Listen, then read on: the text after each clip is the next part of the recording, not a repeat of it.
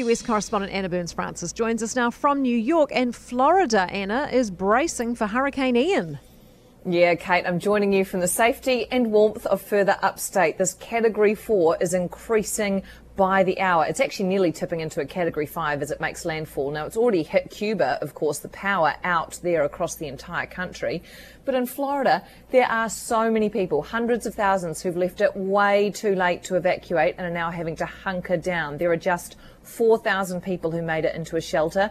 Emergency services are now saying they cannot respond to any calls at the moment. They're expecting 5-metre plus storm surges.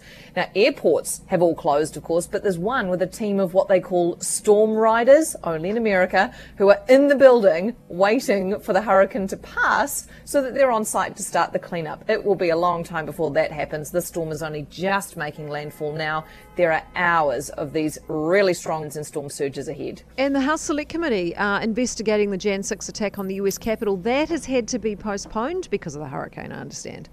Yeah, that's what the committee's saying. Now, this was potentially supposed to be the last hearing for the committee, the last public hearing, and they say it's been postponed because of that hurricane bearing down on Florida. Now, don't imagine that that's out of courtesy to Donald Trump's Mar-a-Lago estate in Florida. The committee didn't explicitly say why they had to cancel, but you can imagine with wall-to-wall coverage of the storm, the hearing wasn't going to get much coverage anyway. This is supposed to be the last one because there's talk that the committee are now under pressure to get the report out, its findings out and published before those midterm elections, which are now just over a month away. As for Donald Trump, making a lot of noise that he looks like he is going to run again, so he's clearly not too worried about what the committee might have to say. No, Anna, thank you. Anna Burns-Francis out of New York for us this morning.